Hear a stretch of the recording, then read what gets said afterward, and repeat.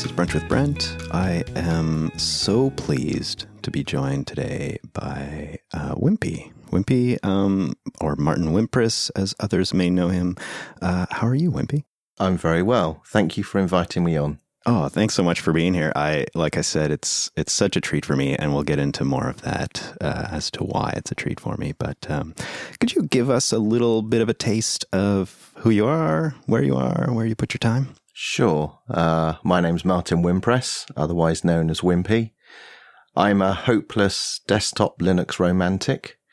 In my spare time, I work on Mate Desktop and Ubuntu Mate. And professionally, I now work at Canonical, and I'm on the desktop team there, and more recently, the WSL team at Canonical. So quite a few hats, it sounds like. Yeah, it's all fairly similar in sort of, what I'm interested in, which is, desktop Linux and most of all, making things with software. Making things and tinkering with software, I would imagine, comes with that as well, right? Yeah, tinkering with software, and when I really get some time to myself, then tinkering with some software and some hardware. That's what I enjoy. Although not sort of the more maker-orientated hardware tinkering, which is more commonplace today. I like to do device enablement type hardware hacking, making computers run Ubuntu Mate or Ubuntu or Linux, stuff like that. I imagine the GPD Pocket, is it 2? Is a recent project of yours that fits that sort of description? Yeah, all the GPDs actually.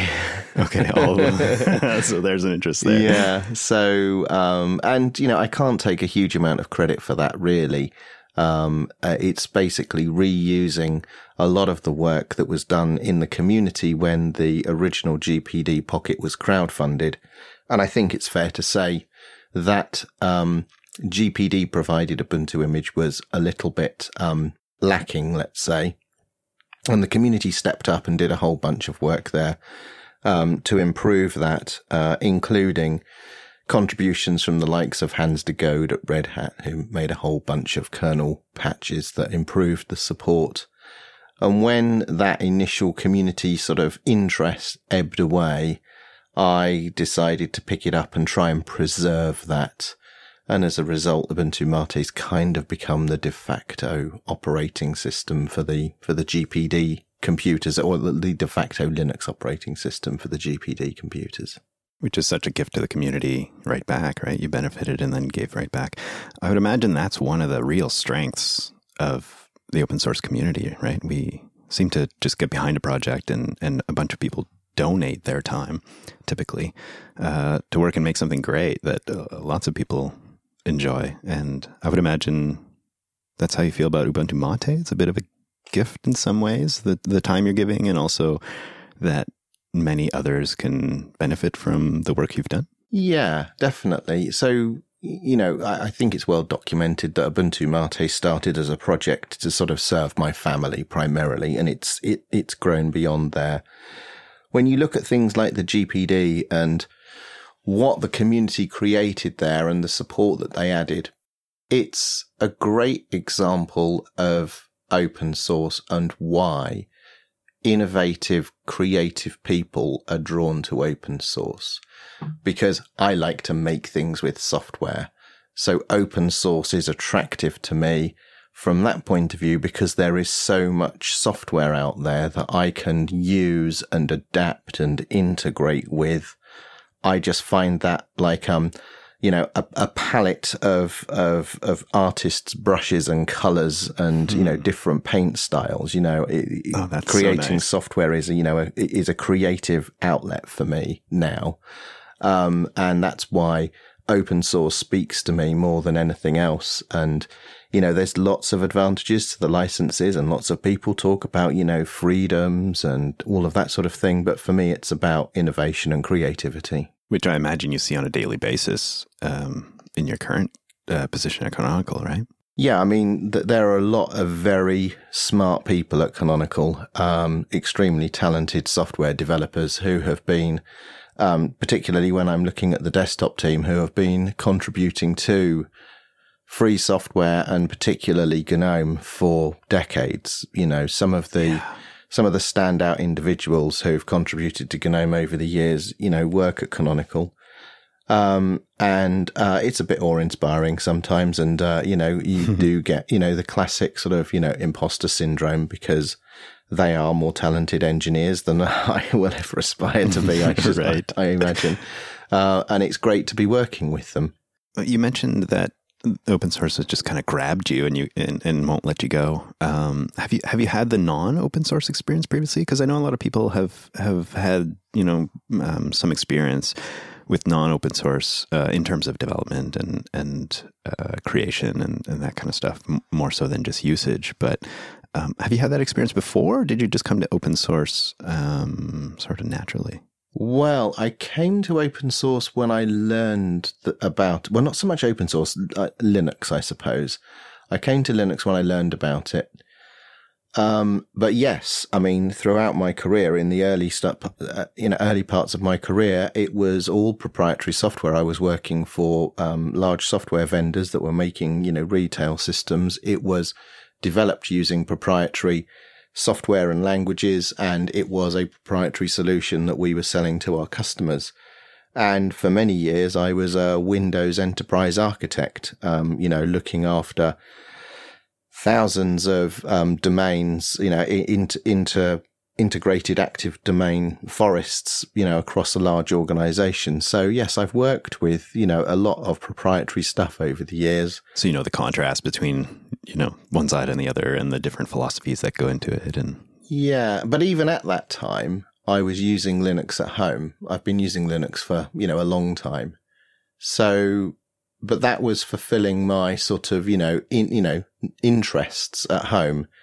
And certainly when I first started using Linux, I don't think I saw it as anything other than a free alternative to something like SCO Unix, which is what I was seeking at that time. I didn't imagine for a moment that it would become this dominant player in the industry that it is today. But I'm glad it is, because, my hobby has transformed into my profession over the years, and I couldn't be happier about that. Yeah, that must feel like such a treat that you could turn something you're really passionate about into your sort of everyday, right? You were saying, you and I connected earlier on the phone a few days ago, and one thing that really stuck out to me was you mentioned how lucky you are to work with such amazing people every single day. And I imagine that's a real treat for you. Yes, it is. And, I've said the sort of, the high regard I have for my immediate colleagues, and also everyone else that I've had a working relationship with at Canonical. But it goes beyond that. You look at people in the community that are contributing at a very high level. That we've got contributors in the Ubuntu community and in the Snapcraft community who are making significant, well-reasoned contributions to those projects. They have deep insight and understanding of the objectives of what we're setting out to do, and are able to, make real significant contributions that actually push the projects forward. And that's inspiring as well. And again, you only find that kind of contribution through open source because of the nature of the licenses, and also the nature of the communities around those technologies that will, encourage and embrace that kind of interaction.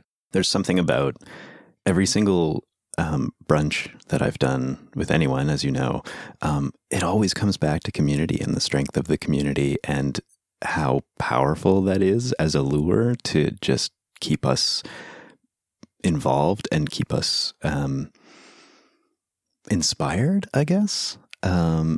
And so there's this theme that I keep seeing over and over and over. And so I just keep mentioning, and I'm sure you can back this up. Like if anyone wants to feel all fuzzy inside, get connected with your community. It seems like the Linux community, we have a bunch of niches within it, of course, but it's such a powerful emotional connection that happens both on, the internet side of things, where you're separated, you and I right now are separated, from huge distances, right? I'm in Canada, you're in the UK. And yet we get to meet each other at conferences and things like that. Like you and I met first at Linux Fest Northwest this past spring, which is a real treat, and many memories from that, that's for sure. But it feels like, all of us are contributing in such a lovely way in our own strengths. Like I don't contribute with creativity in software, but perhaps I do through some of these discussions that I'm sharing with the community, right? Mm-hmm. And it feels like such a neat sort of juxtaposition of everyone's different interests and qualities and strengths that create this huge ecosystem of what feels like a really inspiring environment. Communities certainly are a powerful force and can be a great enabler. They've changed over the years, and you talked about the fact that we were fortunate enough to meet each other earlier in the year. When I started out not even when I started out, but sometime into my Linux journey, I discovered there was this thing called Linux user groups. And I was astonished to learn there are other people that shared my interest that would meet up on a Sunday and just talk about Linux. And this was fabulous for me. I mean, I couldn't have been happier when I discovered that was a thing. How did you discover that first one? How did I discover it? I don't even know how I found out that it was happening, but there was one. Unusually, there was one that was happening in my hometown, which was not somewhere that usually had them, and it was literally round the corner. So I went one Sunday for the very first time and just found all of these people that shared the same interests that I had, and I immediately felt at home.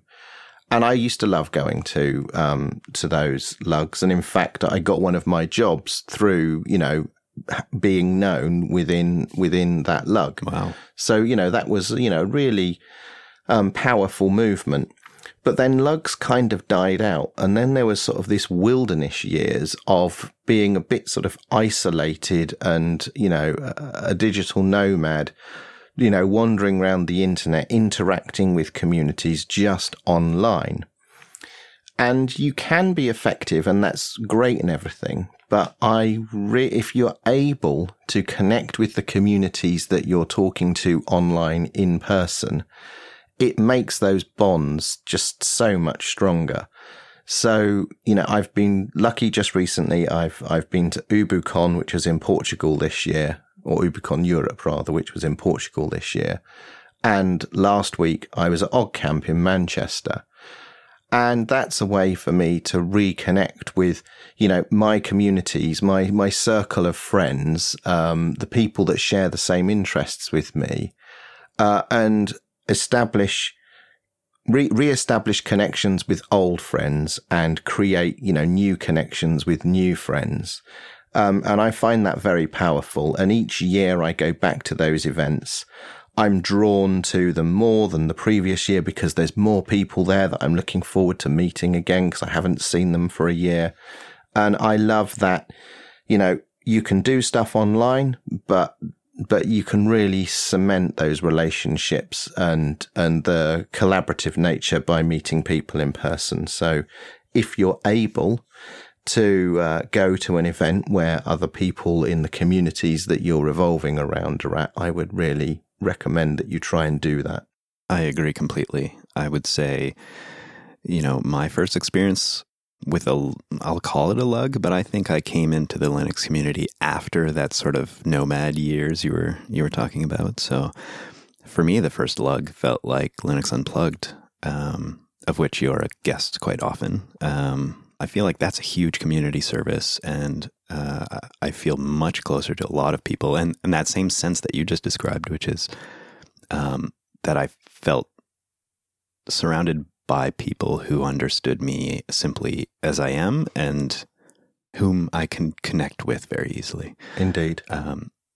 And so my first in-person experience was in Linux Fest Northwest 2 years ago, and I would say that transformed my life in many ways. It took me from feeling that same isolation that you were mentioning, with being interested in Linux and open source and those communities, but having hardly met anyone who uses it.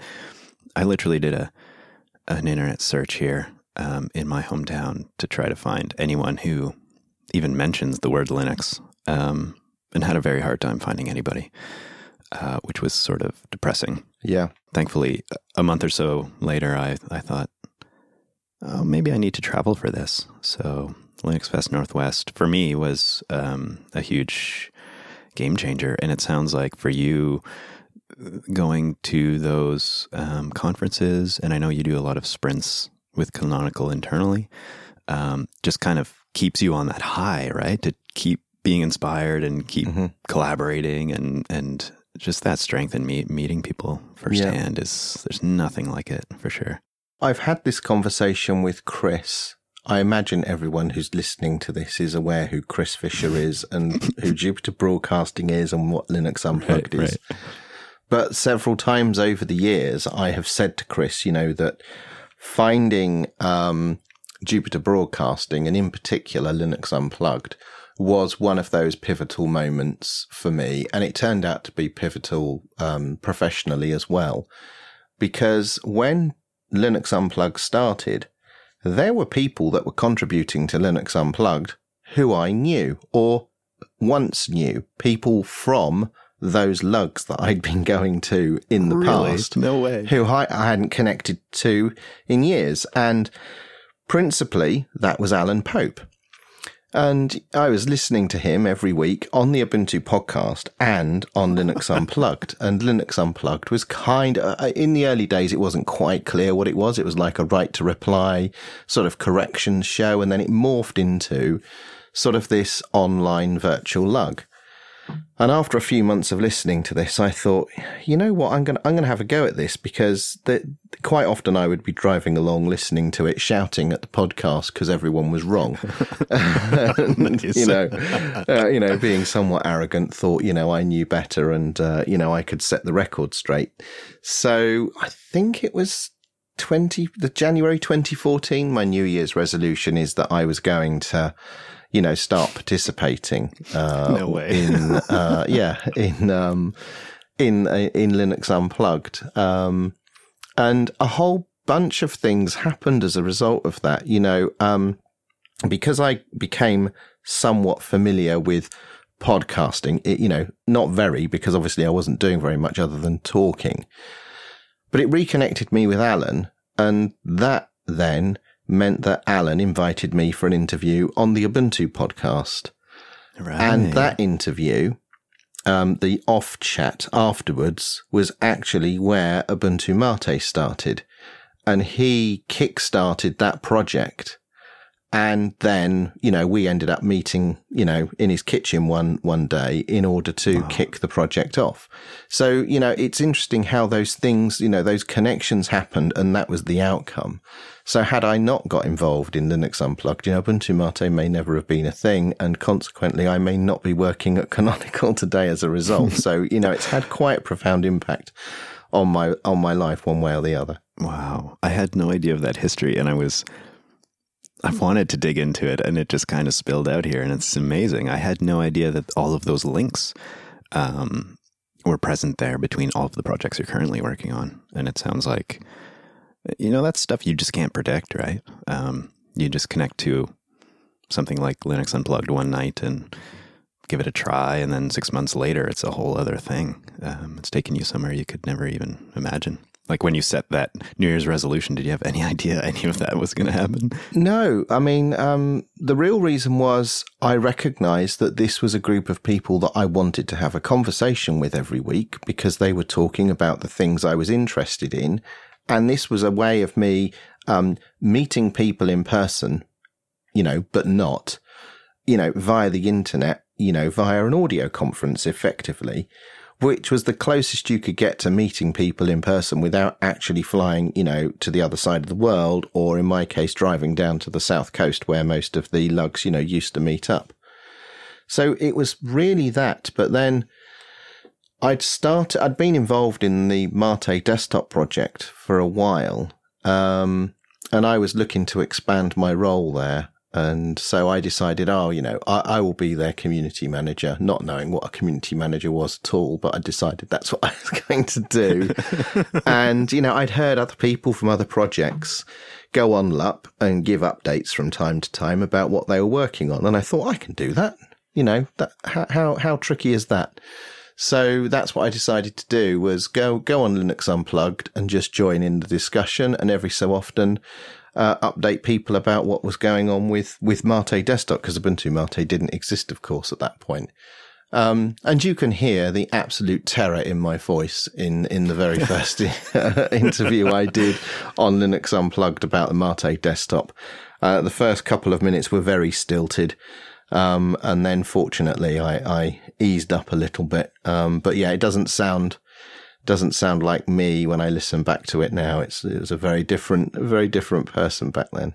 And that also touched on the connection with Popey as well, whom it sounds like you guys are kind of a tag team duo now, going to a bunch of conferences and sprints and things like that. Tell me a little bit about how your relationship is now, because you had met before and then you reconnected on Ubuntu Podcast. Sorry, not Ubuntu Podcast, but we'll get there. But on Linux Unplugged, right? And now it seems like you each spend a lot of time together and kind of poke fun at each other regularly too, which I enjoy. Yes, we probably spend too much time together, but I hope it's true. But I enjoy Alan's company. I hope he enjoys mine, and he's not just putting up with me. We've worked together on the same team for about 2.5 years now. So we've both been developer advocates for Snapcraft. Alan often jokes that we come as a pair, when they need somebody from the advocacy team to, go to a customer or a client or what have you, or a conference. The two of us are usually out there as a pair, running workshops together and doing presentations and what have you. And then, of course, we've got the company sprint. So, yeah, it's weird that we're actually geographically very close to one another. Just minutes away in a car. We never see each other locally. We only ever see each other when we've travelled, halfway around the world. That's hilarious. Yeah. I mean, even just recently at Og Camp, that was in Manchester, and we did meet at my local station, but, we were travelling to the north of England on the train, but yeah, we never spend time together in our own backyard. That's very, very funny to me. But it sounds like, it must be a huge, so I'm a twin, so I can just imagine how much of a treat it is to see a familiar face in all those places all around the world. I know you've been traveling a heck of a lot these last few months, right? And having some familiar faces must be a nice thing. It's like a little taste of home in some sense. Yeah, it is. So I didn't know you were a twin. Alan and I have been called Tweedledum and Tweedledee before now, because when we've got our Ubuntu orange shirts on and we're stood next to each other, we're kind of indistinguishable. That's hilarious. Oh, that's funny. I will sort of admit that one of the first experiences that I remember on Linux Unplugged, where you were both there, as a North American, I had a hard time distinguishing between who was speaking, because I hadn't quite spent enough time with your voices yet at that point. And I was like, I know these are two different people, but I can't set straight in my own mind which one's which. Of course, that's changed now that we've met in person and we've spent a lot more time, I guess, on air, sharing ideas. And I've got to know each of you more so personally, but it reinforces to me how you're both kind of a tag team, it seems. Yeah, that's an interesting one. I think our voices are very distinctive, but I agree now, for sure. I agree. Yeah, but we get this a lot where people can't separate us on a podcast very easily, particularly if they're new to a podcast.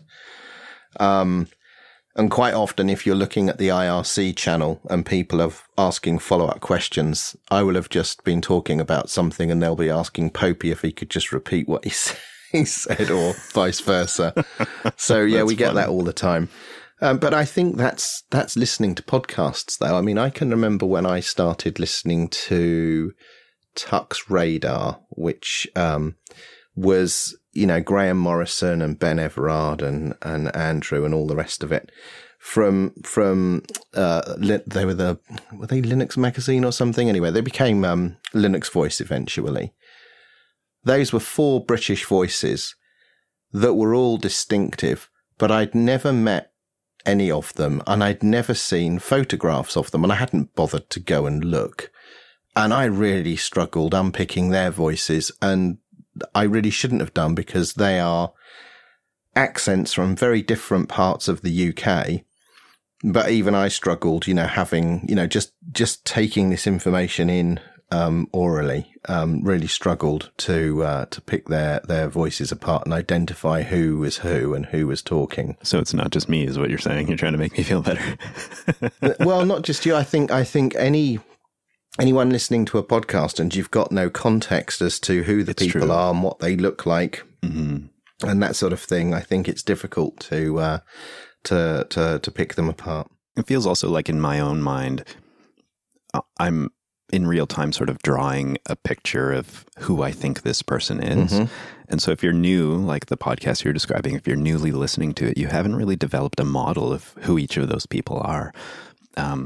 So it's then difficult, I find, for my own mind to distinguish between those personalities, especially when I've met them, in brackets, met them at the same time. Yeah, I find that difficult as well, because then I'm associating these 2 personalities with the exact same moment, and therefore the voices are the only thing you have to go on, right? And a little bit of information you may have heard in that first episode or whatever. So I feel like a little bit of time in the seat, and if you can meet them in person, that really helps too. Yeah, and I think I don't think I've started listening to a new podcast, or certainly not a podcast where I don't know who the majority of the people are who are on it. That sounds a bit... Really? That sounds a bit terrible, doesn't it? Well, I think maybe it just it just leads to saying, how large and small the Linux community might be. Like, I'm not necessarily assuming you only listen to Linux related content, but I do. Okay. When it comes to podcasting, that is the only stuff that I listen to on podcasts. My YouTube watching, however, is quite varied. Tell me a little bit about, maybe that's a nice segue into the Ubuntu podcast. I know now, you started with Popey inviting you to do an interview there, but now you're spending a little bit more time there, aren't you? Yeah, I think this is my 4th year.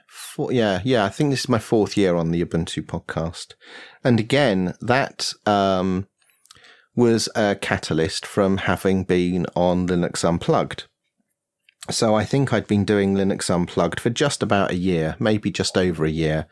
And therefore I'd spoken to Popey numerous occasions, on Linux Unplugged. And they were starting a new season. And I think they'd recorded the first 2 episodes, or maybe the second and third episode. And there had been some kind of catastrophic audio fail. And they had lost 2 episodes. Oh, no. And their third host was then on holiday. So they'd recorded and gone on holiday the following day. So I got a message. That doesn't sound good. Yeah. So I got a message from Popey who basically said, any chance you could join us on the Ubuntu podcast, record an episode tomorrow night? And I was like, yeah, I suppose so. Why not? So by this time I was already working. I think I'd been working on Ubuntu Mate for 9 months or so by that time. So it was like, right, brilliant. We'll get you on and you can give us an update on, what you've been doing in Ubuntu Mate since we last spoke to you. Or, in fact, Ubuntu Mate had come about. And when I spoke to them before, I was only working on Mate Desktop. So I kind of got, drafted in. So I recorded those couple of episodes with them and that was terrific. And I really quite enjoyed that. And then 2 weeks later, he said, hey, Laura's still on holiday. I don't suppose you'd join us for another couple of episodes, would you? Nice. I was like, oh, yeah, sure, no problem. So I thought, maybe this is the time I buy a better microphone. so I bought a better microphone. And then I recorded another couple of episodes with them. And then the next one came round. And Popey said, oh, well, you may as well stick around now. You're not bad at this. So that was it. I've been involved ever since. So, yeah. And I really enjoy that because Obviously, I got to know Alan well through Linux Unplugged. We now have a working relationship. I've become great friends with Mark and Laura, who's sadly no longer on the show. And those Tuesday nights when we get together to record the podcast, it's just like having a chat with your mates down the pub. And I just like that whole, like going to a conference, like going to OG Camp or UbuCon, when you have one of those conversations in the hallway or over a pint about something. That's what recording the podcast feels like. You know, we don't script it. We just have some bullet points. We know what the topics are, and then we riff off one another. And I just like getting together with my mates on a Tuesday night to record our silly conversations and share them with the world. Yeah, I try not to think about that bit too much. I'm really focused on the having a chat with my mates part. Well, what I have really loved about the Ubuntu podcast is exactly what you mentioned. Like, there's an authenticity and this just like camaraderie of just chatting about the topics, but there's all these nuggets that come out of it and personality that comes out of it, that sometimes scripted content just can never attain, right? And I think that's the real beauty of those conversations. Like the first segment that you typically do in Ubuntu podcast is sort of just a personal update kind of thing. And you were mentioning how the community seems to really grab onto that segment. Yeah, we know that particular segment is very popular. And I can appreciate why, because the podcasts that I listen to, I like to identify with the people that are on the podcasts, and I like to feel like I've got to know them. And it's a bit strange, as a listener to a podcast, you feel like you know the people that are presenting, and you feel like they're friends of yours, even though you've never met. And they don't necessarily know you exist either, right? Right. But I think that, establishing that kind of relationship with your audience is important, because really, when you think about the Linux podcasts, we're broadly talking about the same kinds of things. And quite often, some weeks we'll all be talking about the same stories. So if you're going to, stand apart from, everyone else, then you need to invest some of yourself, some of your personality into the podcast in order to, make it something that people want to come and listen to. And I really enjoy those little 2-minute segments, and they're kind of the shortest bit of the show, but I'm sure they're among the most popular segments we do with the audience. It seems to me like putting it at the front is kind of the grab as well, right? If you only got a few minutes and you're like, I don't know which podcast to listen to, and you start playing the Ubuntu podcast, then it just kind of sucks you in. And I know I've sat in my driveway after driving home from somewhere and just sort of sat there with the engine off, listening to the rest of the episode, just trying to... That's very kind. Oh, no, it's great. And for that reason, right? Like, I feel like I know each of you, and the content, of course, is of interest because I have an interest in general, all things Linux. But there's this personality and this familiarity, and it's like I'm listening to a bunch of friends, right? And that really... I would imagine for you, well, you just said it, for you is what keeps you doing it as one of the content creators, but it also keeps us coming as the content absorbers, right? And there's such a richness in that, in having everyone feel that. I don't know. In some ways, that's what we're trying to do with Brunch with Brent. It was just a crazy idea. And now all of a sudden we're just trying to show personality of the people that you hear often in the Linux community, right? And you mentioned, actually I have a quote from you here because I was blushing when you mentioned it. You said, I'm an avid listener of those who brunch with Brent. And I just felt like, oh geez, that's such a treat to hear that love is coming right back. So thank you for that. My pleasure. And so, yeah, I hope that the personality of people sort of comes out in these conversations. And in some ways, maybe there's no way that doesn't happen, since I typically don't talk about the technical side of things, more so the sort of community and personality side of things. And so this for me as an experience is such a treat, and it feels like a little tiny way that I can give back to the community without necessarily, being a developer or a more technical know-how kind of way of giving back. But there's hopefully some real value in this kind of stuff in connecting people, I think.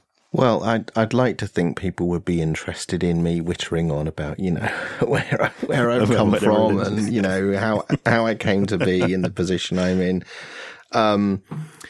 I think there is an appetite for that kind of content in order to better understand who people are in our industry and community, because even if you just look at a couple of podcasts such as Bad Voltage and User Error, they do skirt around the sort of Linux and open source world, but that isn't the cut and thrust and drive of those podcasts. And I think a lot of people are tuning in really to listen to a group of friends having a conversation, like they're, bumped into each other in the hallway track or, over a pint in the pub. And I enjoy listening to those, even though there's there is some technical content, but by and large, that isn't the driver. Mm-hmm. What I find ends up happening is that when technical content does show up, there are all these insights from sort of behind the curtain that you don't necessarily get in the typical media, right? Because the conversations are just so authentic and unscripted, and so there's just some discussions about ideas instead of the final product, which is, I find, really, really fascinating for sure. Yeah, definitely. So tell me a little bit about, because I know you have had a little bit of a hat change at Canonical recently. Can you tell us a little bit about how that's feeling? I would imagine you're getting quite a bit of attention around it. Well, I suppose the first thing is that I was genuinely sad to hear that Will was leaving Canonical.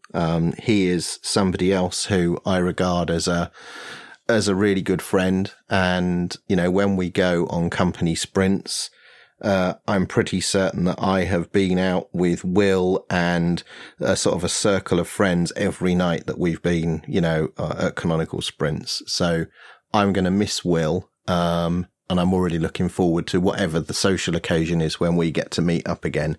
And he will be sorely missed at Canonical. He was well loved by all of the team. But when I learned that Will was leaving, I saw an opportunity to go back to my roots at Canonical, which is the desktop team, and I'm delighted to be a part of the Ubuntu desktop team again. I couldn't be happier with that. And I shall continue to have a hand in the developer advocacy stuff that Alan and I and one of our colleagues, Igor, has been working on. More recently, we've been joined by Hayden Barnes, who is now leading our charge around developer advocacy for WSL. So yeah, I'm really delighted to be back on the desktop team. I'm really delighted to be leading the teams that I am at Canonical. Very proud, in fact, of everyone that works on those teams. Yeah, it sounds like of everything I've heard of Will and almost everyone you're surrounded by there, it's almost like a dream team of people. If you were to design it, you couldn't design a better team of people who are just sort of working together to make it all happen. It sounds like a real opportunity for you to even just continue some of the great work that you've been doing and in just a little bit of a different light, right? Yeah. When I was hired by Canonical, I was hired by Will onto the desktop team. So, that was where I started my career at Canonical, and I wasn't there for very long, as some of the guys on the desktop team have loved to point out to me when we meet up at the sprints and things. I was like the shortest lived person on the team or something, and they were quite bitter about that. So now I'm back. I told them they need to be careful what they wish for. That's hilarious. Oh, here I am again. But I've lost my train of thought now. I'm just thinking about these stupid conversations I've had with Seb. He's been ribbing me about when I'm coming back to the desktop team, and I've paid that debt down in spades now. So this is not just a prank, right? No, this is definitely for real. I've seen it in writing and everything now, so yeah, I know it's happening. I'm obviously delighted to be back on the desktop team, and my passion project is obviously Ubuntu Mate. Desktop Linux is something that I'm hopelessly enthusiastic about. So one way or another, I'm going to be drawn to something like this. And I am looking forward to representing, Ubuntu again, and not just, my little side project. I think that's a fabulous opportunity, particularly now. Somewhat daunting. Will has had a very strong leadership of the desktop team there, and guided it through some challenging times, and very successfully so. So, a little bit daunted by the road ahead, but also relishing the challenge. Yeah, it sounds like you don't have a choice but to be enthused about the desktop, right? And I would imagine that's why this is such a nice fit for you. But everything I've read about Will, and everything I've read about how people are feeling about sort of the change of hats is just all really positive, in saying that Will has done some amazing things in his time there, and you're echoing that as well. I think I was reading this on OMG Ubuntu. Joey was saying just how exciting it also is to have you in that spot. So kudos to both of you for that. It sounds really like an exciting time for sure. Yeah, it's been humbling. I thought the piece that Joey wrote, it was a very poignant farewell to Will, and I thought it was a genuinely classy bit of writing. And I told Joey as much. I thought that was lovely. And yes, it's also been humbling for me, seeing, the congratulations coming in since, we announced this publicly, and they're still coming in today. And it surprises me that people care about, a personnel change at a company. But right. that speaks to the passion and interest that exists within, the Ubuntu community, and maybe a bit wider as well. So, that's been touching for me personally as well. Yeah, I could imagine. It feels like the desktop, for those of us who use it on a daily basis, is like it's such an important part of our workflow and an important part of our personalities, if I can throw that out there. To hear such great personalities be involved in it, in many ways. I know that's just around Ubuntu, but it just feels like, oh yeah, this is going to have, again, such a rich future, right? So, yeah. As it has in the past as well. So it feels like all of us are in good hands. Maybe that's what it feels like. I hope so. I think people identify very strongly when, desktop Linux users are very proud of that fact. Not just the Arch users, by the way, just generally. Linux desktop users are very proud to be desktop Linux users, regardless of, the distribution that they're running. They're all a very passionate bunch. So yeah, this is an interesting time. I'm looking forward to it. On the lighter side of things, tell me a little bit about Wimpy's World. I don't know that much about it, and I just ran into it, but it seems like a fun little playhouse for you. It's kind of a failed experiment. So wimpysworld.com exists, and that is really, so it's an aggregation of the stuff that I do. So from there, it syndicates things I do on Instagram and on Twitter and blogs and podcasts and code and, dare I say it, YouTube videos. Now, before anyone gets excited, there are precisely 2 YouTube videos, and they're both awful. Nice. And I really wanted to have a go at making some videos, and I still really want to do it. However, the sad realization is I simply don't have the time. Fair enough. So the 2 videos that I made during our off season for Ubuntu podcast last year. So we have about 3 months off at the end of the year, between seasons.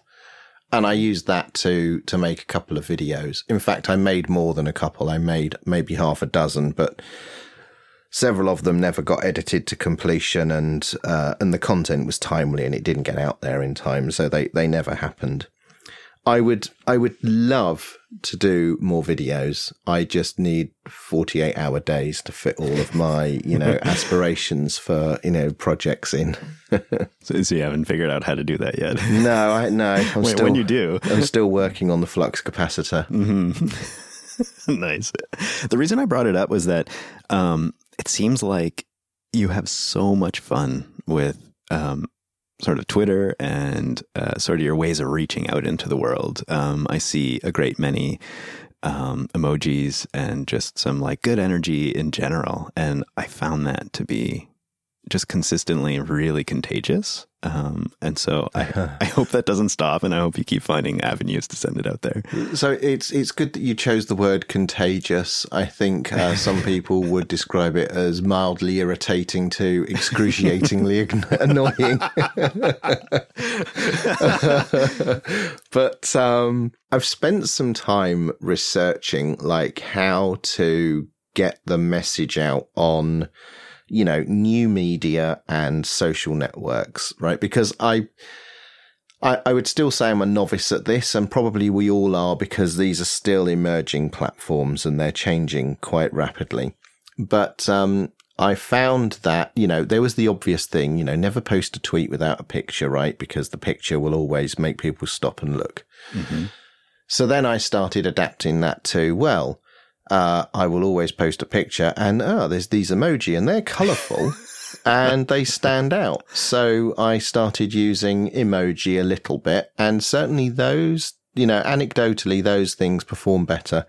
And I haven't found out what peak emoji is yet, but you can pretty much punctuate every sentence in your tweet with emoji, or use an emoji following every word that their emoji exists for. But it is supposed to be fun. It is supposed to be engaging. It's supposed to be eye-catching, so hopefully people stop and look.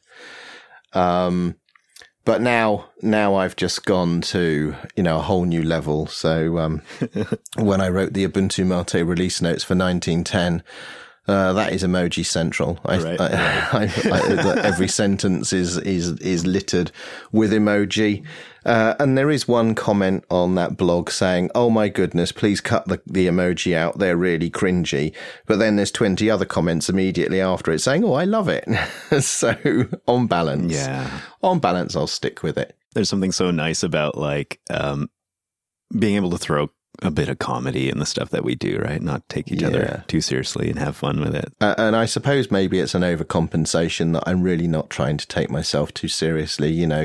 I'm quite a light-hearted individual, really. And I do like having fun. I do like having a laugh. I do enjoy good fun. And, emoji and silly GIFs, help with that. But also, when I started with Ubuntu Mate, I was trying to lead from the front and set a tone for the project that was humorous, smiley, welcoming, friendly.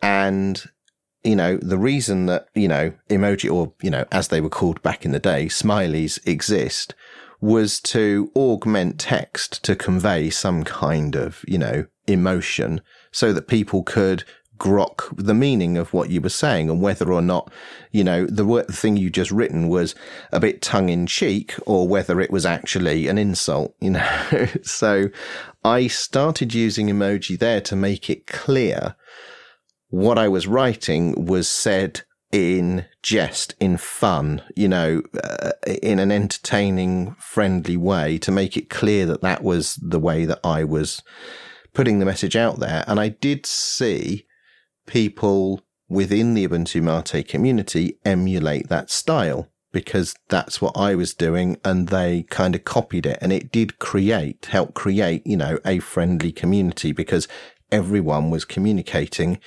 in this light-hearted way. So I was quite proud of that, and I continue to do it because it's rare that I'm grumpy about things. It does happen, and, you'll probably notice when I'm grumpy about something because of the absence of emoji and animated GIFs. Now we know the secret's out. Right, yeah. Well, I will say, actually, that I typically loathe emoji. I typically turn it off in any application I can. But I'm waking up to sometimes how nice it is. And I would say some of the writing I've seen you throw out there is like, it's the lightheartedness of it that's just feels like, oh yeah, like why are we so serious about everything, even in like work and all that stuff, right? It feels like we can all be pleasant to each other and have these little jokes and stuff in our normal communication. So it feels like, yeah, why not, right?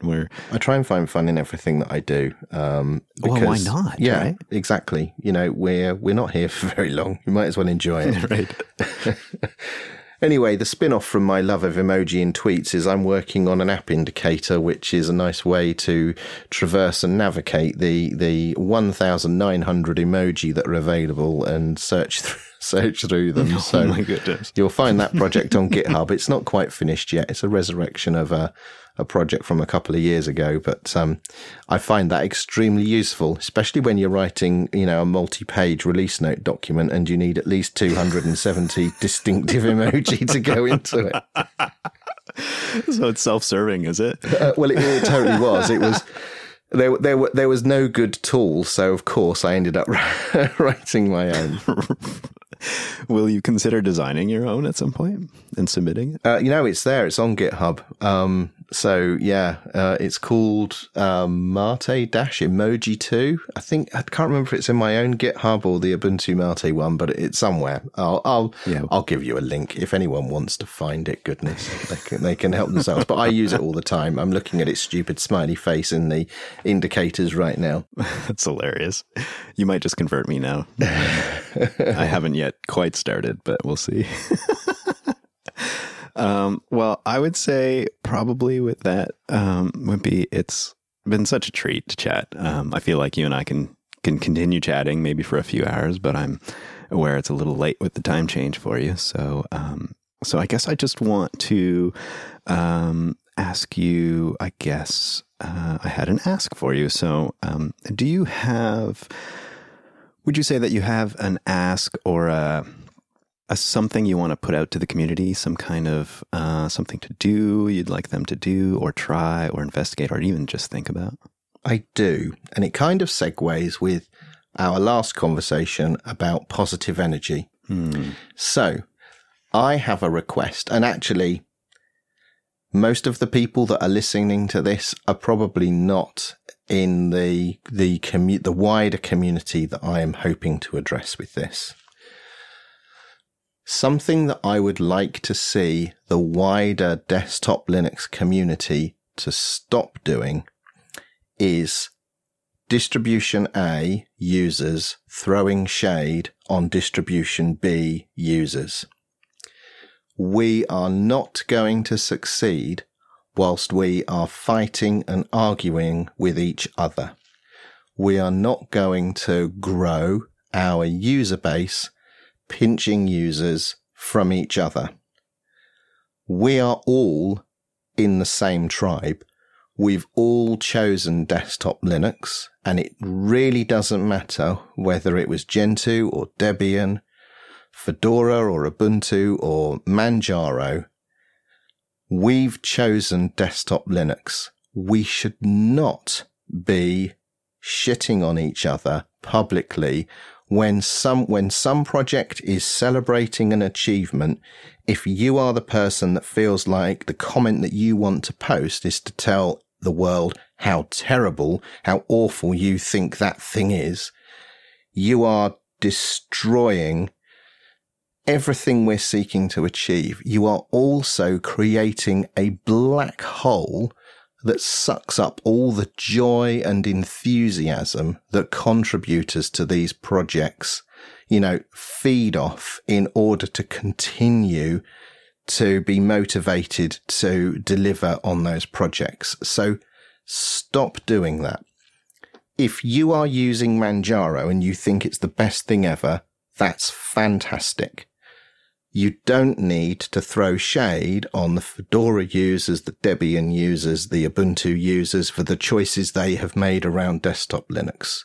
Let's stop that and cut it out and focus on how as a broader community, we are more welcoming to those people who are maybe coming from Mac or Windows, so that they don't feel like they've come into this toxic argument that they, are not welcome to join. So let's just be nice to one another, please. Let's all be excellent to one another. Yeah, very well said. And I will totally support that. I feel like it's a conversation that needs to continue happening often. And every single distribution of Linux, every single desktop of Linux, everything that you can get excited about, everyone has different preferences. That's sort of how I've come to see it, is we're all individuals and we all have different preferences, and there's no downside to someone else having a different preference. It's a totally unique individual choice. Mm-hmm. And it turns out we're all on the same team. We're just, some of us haven't quite realized that yet, right? So I feel like that's a hugely important mental shift that feels like it should happen, or needs to happen, perhaps. It's long overdue. Do you feel like that's a relatively new experience in the community, or is? No, I think it's been going on for a long time. More so in the last 10 years, I would say. But it's been going on a while. But the thing is that I've been seeing this for such a long time, and I'm just really fatigued by it. And, there are days where maybe one of the projects that I'm working on is subject to somebody, and it can often only be one or two people saying just mean things. And what are they hoping to achieve by saying this? If are they actually hoping that I'll just say, yeah, you're right. Let's just stop doing it. I'll just stop working on this thing. Oh, man. And some days it really gets to you and you think, have I really got the enthusiasm, the drive to put up with this nonsense again? And, you don't get to tell people how they spend their time and what they get to work on. People will work on the things that they are passionate about and that they're interested in. And because those are things that you may not be passionate about or interested in, you don't get to call them names because they don't have the same outlook as you. There's so much of this around our broader community. And, I have seen over the years a number of people just step away because they are not prepared to put up with all of this mudslinging and name calling. And like I say, it just sucks all of the enthusiasm and joy out of what we do in our spare time, most of us. And it just needs to stop. We look like a bunch of, naughty school children arguing in the playground. And that's how it comes across. It looks immature and petty, and we just need to stop. Yeah, I see in there's actually an opportunity really to turn it around the other way, which is, if you're instead of throwing shade out a certain way, try to see it as an opportunity to learn something different. Yes. Maybe there is a chance to connect and say, well, tell me why you're so passionate about this other thing that I haven't had that positive experience with. So maybe you're missing something, or maybe there's something you can learn along the way. You are spot on there. If a project has decided to do a particular thing or to go in a particular direction, your first reaction should not be to criticize it. Your first reaction should be to understand it and understand the motivations behind why they chose to do a particular thing. You may think they've made a bad decision, but think about it and understand it first. And if you're going to engage in some sort of critical debate, and I mean as in critique rather than critical, then come from a position of being informed. Don't just turn up and, dare I say it, post the thumbs down or the shit emoji and move on, because nobody, that is just hurting people's feelings for no good reason. It adds no value to the conversation. You know, if you turn up in somebody else's community just to throw shade on what that community is doing, what is wrong with you as an individual that you feel that's how you should be conducting yourself? Because you wouldn't go out for a meal in the evening and eat in the Chinese restaurant, and then as you leave, after you've finished eating, bang on the window of the Indian restaurant and yell at everyone eating in there and tell them they're all doing it wrong and they should, put their knives and forks down and go next door to the Chinese restaurant. You know, that isn't how we conduct ourselves in society. So why on earth do we do it online? It just drives me mad. Yeah, when you compare it to that real life example, it just seems so banal. Like, it just is so obvious that there's no use in it and it's just degrading. Bit of a downer, I'm sorry, but let's all be excellent to one another instead. I think it's an excellent ask. And that's part of what I was hoping for is I'm hoping those asks are not easy. I'm hoping they are difficult, that we need to take time to wrap our heads around them and to try to change ourselves. So thank you for putting thought into that and sharing it. I hope it gets shared widely. Well, one can hope. I'll do my best. Can you tell me a little bit about where you would like people to find you? Is there somewhere you want to send people if they want to get connected with you? Or Well, there's this little known website, wimpiesworld.com. Don't actually go. Well, you can go there. The advantage of wimpiesworld.com is at the top, there's a whole row of icons. And those icons are where I am on Twitter, on Mastodon, on Telegram, on GitHub, and all the other places. So if you want to connect with me in some way, there is many places you will find there. There are exactly 10 of those buttons, so many places. Yeah, shall I tell you as well? They're UU encoded SVGs in line in the HTML as well. That's how you mess with Tumblr, folks, and get your own custom banners in there. Nice. I would say Twitter is a nice place to send people. It's a lot of fun looking at your feed there, and you're recirculating some pretty good feelings around the Linux community there. Wimpy, thank you so much for chatting. I've been looking forward to this since we originally started having the idea, really, and it feels like a real treat. So thank you. Thank you very much for inviting me on, Brent. It's been brilliant, and the Eggs Benedict were delicious, thank you. Next time I'll come up with a different menu item. Really appreciate it, Wimpy. Thank you. Thank you.